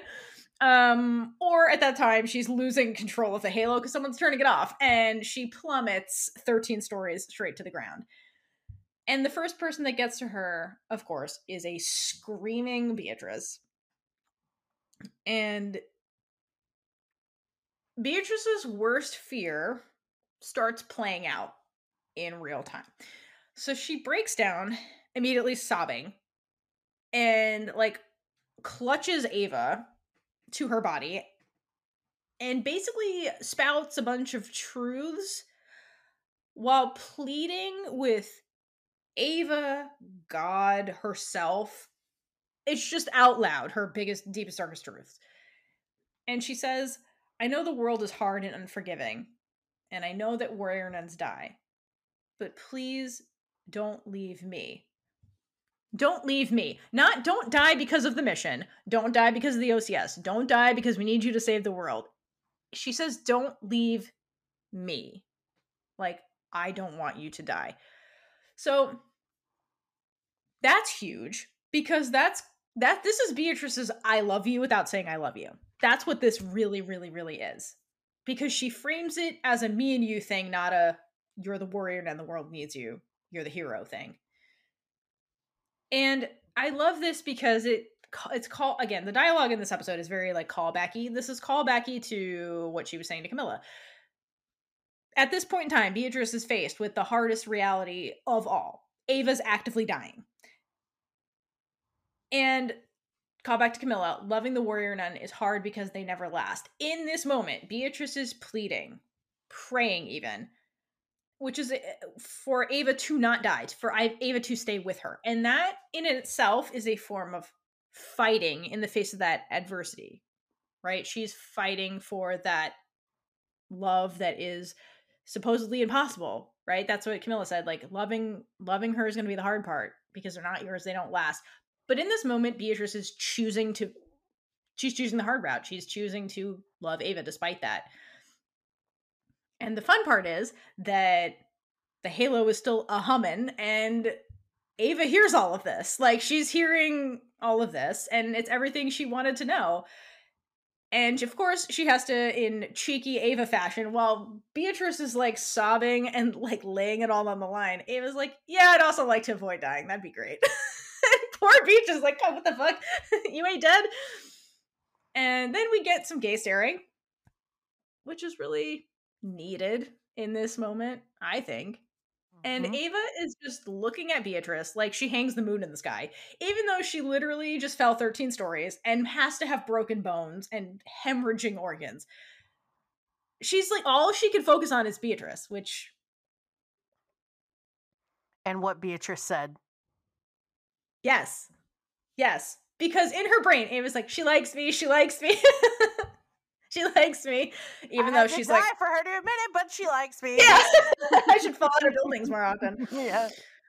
Like that's literally Ava's brain because she's so excited you can see it on her face. And Beatrice is just like, oh, thank God you're not dead, and tries to like hug her again, but pain, lots of it. And Ava's like, okay, maybe let's not do that. We'll just gay stare for a little while. But she like, I love that she reassures Beatrice. She's like, no, it's fine. Like, she's like, I want to hug you. I'm just actively dying right now. Yeah. It's fine though. You know, it's cool. No, I like the hug. It's just like, not this second. Can we do it later? Like, my spleen has to heal first. Give me a second. And then Ava says the line, like, they can't beat us not together, which I think is a full circle thing too of earlier when the whole them being successful was really contingent on Ava. And Beatrice said, like, I trust you to get this done. It's like an Ariella thing where it's like, no, it's kind of an us thing, not a one person thing. So it's, yeah. So I love that. And like, they're solidifying, and Ava's saying like, we're a team, you and me.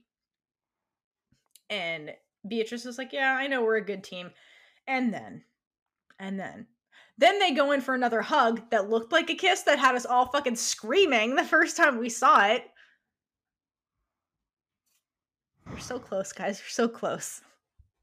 I gotta like the way that Ava turns her face in. Damn girl. And like nose grazes Beatrice. Yes. God damn it. Just kiss her. God damn it.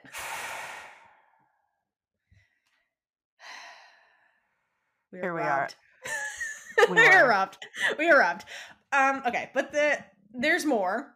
Do you have anything to say about what we just talked about before I just jump into the last part? Yes, I need to back up though. Please, before Avatrice. Do it. I have to give credit to Cardinal Jackass because they're chasing Ava down this hallway. Oh yeah. He grabs the brain cell. They're running, and like she's so far ahead. Obviously, they're not going to catch her because A, she's fast because Halo, and B, like she has the power to get the fuck wherever she wants because she can phase through shit. And finally, he's like, "Okay, just shoot her already." You guys have guns. They're so stupid. So why does he have to have the brain cell? Anyway, moving on. That's all my comment on that. My comment on the Avatrice stuff is I really think that whole like tucking her face into Beatrice's neck was a total Alba thing. Yeah, I think that was an acting choice for sure. It was an acting choice. So love it. Yeah. Love it. Thank you. Yeah, definitely. But God damn it, ma'am. You thought we were going to get kissed. You tricked us all. Yes. So last part of this that I kind of wanted to pick apart a little bit is when Ava goes in for like the neck nuzzle hug thing. The camera pans out, and then we see Beatrice's reaction to hugging a living Ava.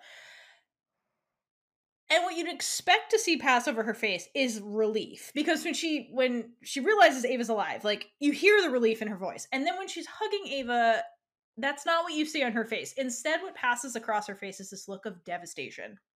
Which I thought was really weird the first time I watched it, but then I kind of thought about it. And I think there's something really monumental happening for Beatrice in this moment. So let's think about this. Beatrice just lived through her worst fear, the thing that's been plaguing her the entire season. She was just cradling Ava's bloodied, lifeless body. That just happened. She just had dead Ava, right? And she's been so focused on keeping Ava from dying. And the moment she was supposed to die, according to everybody else, was battling Adriel. That was the thing she was trying to like put off, but she's like, we got to keep training. You're not ready yet. You're not ready yet. All that stuff. But that's not what happened. Instead, Ava died on just a regular mission. They were just extracting people from a building and boom, Ava died. Adriel wasn't even there. And so I think this is an acceptance. And you said it earlier that like Ava's isn't, she's not immortal. She can die. And I think that this is an acceptance for Beatrice that Ava isn't as untouchable as she thinks she is. And she cannot protect her from everything all the time. Even on routine missions, she can lose Ava at any moment. Like, she can lose her in any moment, And when she does, Beatrice always thought she'd be completely devastated. And she is in this moment. Like, you see it, a complete wreck. Like, she started sobbing immediately. Like, she started praying her deepest, darkest fears immediately. That was a minute ago, right? And it's a complete loss of control for Beatrice, who's the type of person that needs to be in control all the time. But when it comes to Ava, she's not. And at this point, Beatrice doesn't have the strength to fight those intense feelings that throw her into a state of being completely uncontrolled.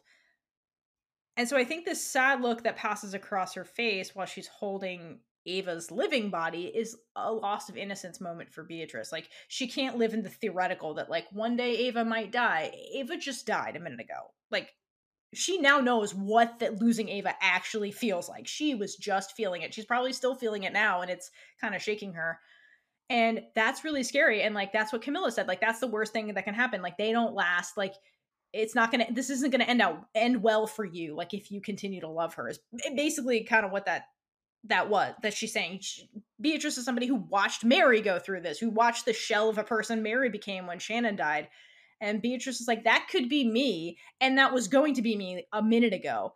But what you love about Beatrice is that she does choose to love Ava despite all of that, despite knowing what that's going to feel like, despite knowing the mess she's going to be when Ava gets killed. Like, she still chooses to do it anyway. And she chooses to do the hard part, which is loving Ava despite that. So that's a big moment for Beatrice, really. And I think that's a big turning point and kind of helps form what happens later with Beatrice, and how her behavior kind of like 180s a little bit.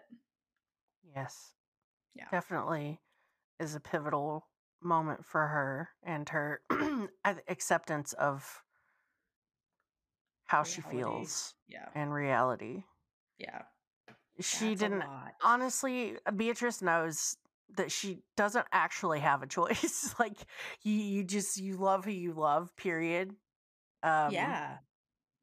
But like that kind of reality, it's one thing to theoretically think about it, and it's another thing to experience it. And it's like she's at the point where she experienced the worst.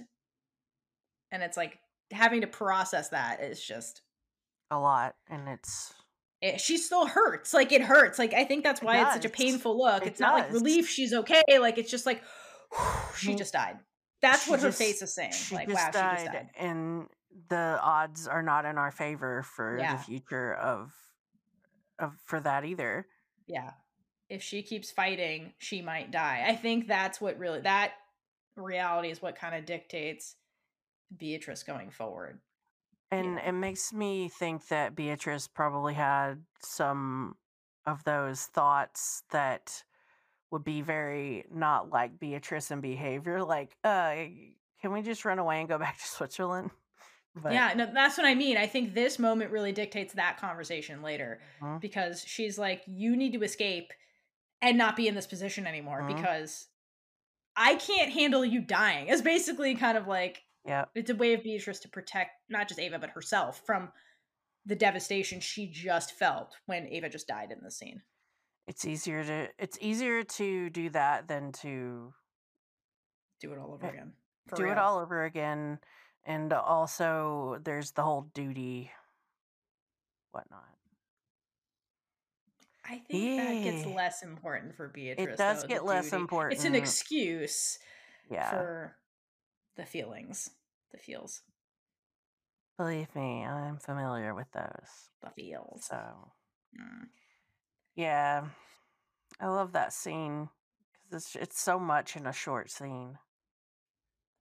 And I love. I just, damn it, Alba. You're trickery. Anyway. Whatever. We got Beatrice's oh shit moment, so all is well. Worth it. Yep. So unfortunately, this episode doesn't end on Beatrice. I know. We have to go back to William, the ass, and the Pope. So the Pope lets himself get captured, and William, because he's a theatrical little bitch, is like, he is. He is. Best description. Forgive me, Father, for you have sinned. And I'm like, really? That's all you came up with? How long has this bitch been waiting to say something stupid like that? A long ass time. He practices in the mirror. Ugh. His fucking He Bible like holds insults. He has his Bible in one arm and he holds up his why is my brain? You know, he holds up his rosary in the other and uses it as a microphone. Anyway. Okay. Catch him every week. Anyway, the Pope is just lets them lead him away, and then we go back to Lilith, who's seeing all the demons swirling around, and seeing the that's truth. when seeing the truth, and that's when she asks, "Is this how Ava sees?" And he's like, "No, this is how you see. Only you. You're not changing. You're purifying." Ew, that line. Ew. Oh my god, gross. Most Before line. can. Ugh. Ew. This is the second time in our day that this has come up. I know. Women. I'm getting flashbacks. Oh god, I know. Why? Purifying women. Men. Anyway, that is the creepiest, most awful shit ever. And he's like, we will walk the path together, creating a new existence. where true power will be shared by everyone. I don't think so, bitch. You are obviously not that kind of person. You like all the power. You want all the power for yourself, and you're just lying about this. Like every other asshole that's tried to take power in the world. Yeah, and he's just making her Ariella 2.0.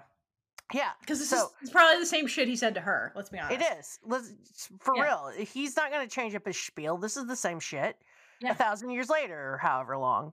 Totally. So this is when it gets like, you know, those when you're watching a horror movie and the person who's about to get killed runs up the stairs. This is one of those moments because oh my god, yes. Reaches out and touches his cheek, and I'm like, not up the stairs, Lilith! It keeps getting worse. The call's coming from inside the house. Yes, Lilith, run! God. Anyway. No. He's doing exactly what he did to Ariella. She touches his cheek, then she sprouts these big black wings. Like, where the fuck did that come from? Anybody? Anybody. Why was that delayed? Why was that a delayed process? That was so weird. Was that something to do with what he did to her eyeballs? Is he changing her inside as well? Is he... the only thing I can think of is that he is not... that this process has been taking place slowly and he sped it up. Yeah, right, exactly. That's what I think. I agree with you. He sped up what Rhea had envisioned for her all along, somehow. Exactly. I don't know. But yeah. However, I don't like it. So I will say, I like the wings because... the wings are cool. They hide what's about to go down. Yes.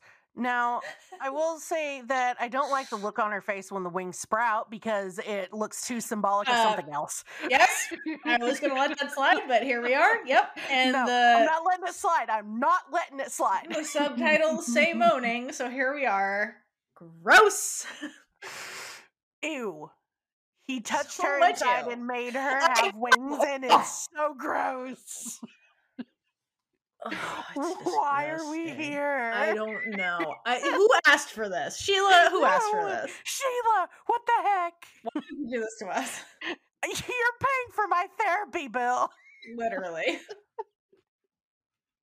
Oh my god. Anyway, this is where we do appreciate the wings because as she is embracing him, the wings fold around their bodies and they kiss, and it hides the heterosexuality, which I'm here for, especially the weird age gap, angel and child kissing that's happening, and it's gross on so many levels because apparently he does this all the time. This is what happened with Ariella. So serial child groomer angel.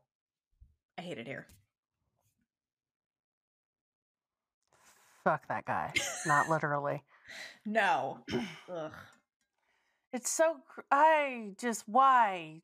We had to go from that Avatress... okay, if you're gonna make us watch this bullshit... we needed them to kiss before this to balance it out. That's what I'm saying. Alba was probably trying to rectify what the hell was the rest of this script, and then was like, damn it, director said no. Who directed this? Who do we gotta send the hate? And I have to say that we're not hating on the writing of that scene. It's really well done. It's just that we hate what happened in the scene so much that it's creepy and we don't like it. Agreed. I just get Groover vibes from him the whole time when he's with Lilith because the age gap is so huge and he's done this before. Like, this is the playbook with Ariella, who is like probably a similar age. And it's just, who knows what, this is an infinite being with a teenager.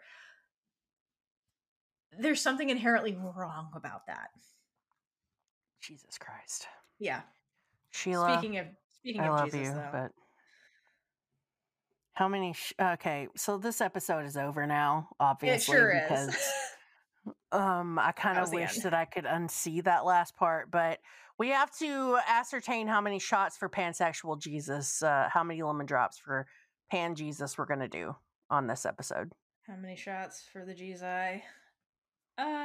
Let's see. I would give this one 7 because of... Ooh, did you pick that too? You read my mind. Anyway, go ahead. Yeah. All right. So lemon drop shots for the G's. I would give it 7 because all the Beatrice stuff, honestly. This was her like I was like coming to Jesus moment. I know. I was thinking it. So her coming to lesbian Jesus moment about Ava, and she says it out. She says things out loud that she's been bottling up about all of that. The way Ava looks at Beatrice after she fell 13 stories deserves like 5 shots in and of itself, because it's just like it's like Beatrice's sunshine. Basically. Beatrice is her angel. Oh my god! Yes, no, absolutely. That's literally what that was. That was adorable. Yeah, and then I'll forget about all the rest of the stuff that happened this episode. That was really the key. And like her like also like the stuff with Camilla was really good. Like them clearing the air finally needed to happen. Figuring out what the hell that thing is in her spine. Yeah, and then the slow-mo superhero entrance of them looking really hot was great. There's a lot of really good moments. I wish there was more of them because greedy. But their moments were all really, really great this episode. We are greedy little queer ladies, and we want all of the wonderful moments. We sure do. So love it. Love it, love it, love it, love it, love it. Yes. So yes. What a ride. Thank you, Sheila, for the writing. Thank you. Yes. Simon, for making this possible. And thank you for coming along with us on this episode. And we'll see you next time. For episode 6. Yes. Goodbye. Bye. And with that, we've been Big Gay Energy. If you like this episode, check out all our other episodes on whatever you're using to listen right now. If you're listening on Apple, we'd really appreciate it if you left us a review, no matter how brief. It helps us get into Apple's algorithm to reach a wider audience. Please feel free to reach out to us. We would love to hear from you about everything and anything. You can find us on all the social medias at Big Gay Energy Pod. Or email us at biggayenergypod@gmail.com. If you'd like to make friends with other queer media-loving people, reach out to us to join our Discord server. If you'd like to support us, check out our merch store or join our Patreon for early access to episodes, exclusive content, and so much more. Until next time, stay safe and hydrate for lesbian Jesus.